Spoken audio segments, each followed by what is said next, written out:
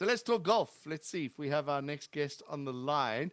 The annual SunBet Durban City Pro-Am returns. It starts tomorrow. Let's find out more with Tournament Director Warren Rudolph. Warren, how's it going? Hey, finding you, John. Thank you for having me. Okay, man. Is Durban ready for the SunBet Durban City Pro-Am? Absolutely, yeah. We're ready to rock and roll, definitely.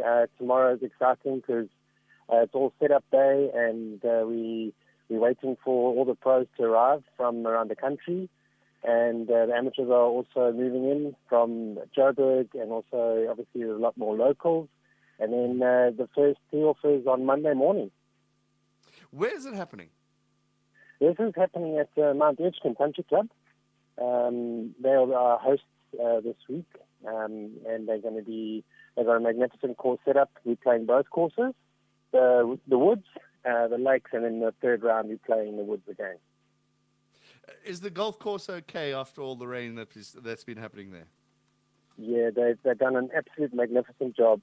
Kevin Stone and his team have put out all the stops to make sure that both courses are playing ready, and it's really set up for a really nice tournament, and the guys are going to have so much fun out there.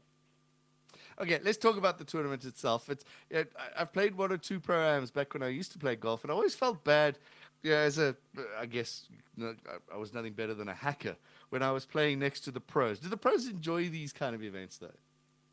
Yeah, they absolutely love it, and it's so nice for them to engage with golfers, because remember, golfers, those pros that are today, they were once where we were hackers, and right.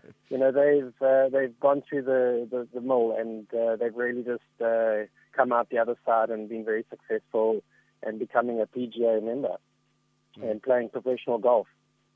Yeah, so it's good fun for the amateurs to actually see how they actually approach the golf course, course management, and the pros are so awesome at those that may know, he is the father of Brandon Stone, who's now on the European tour.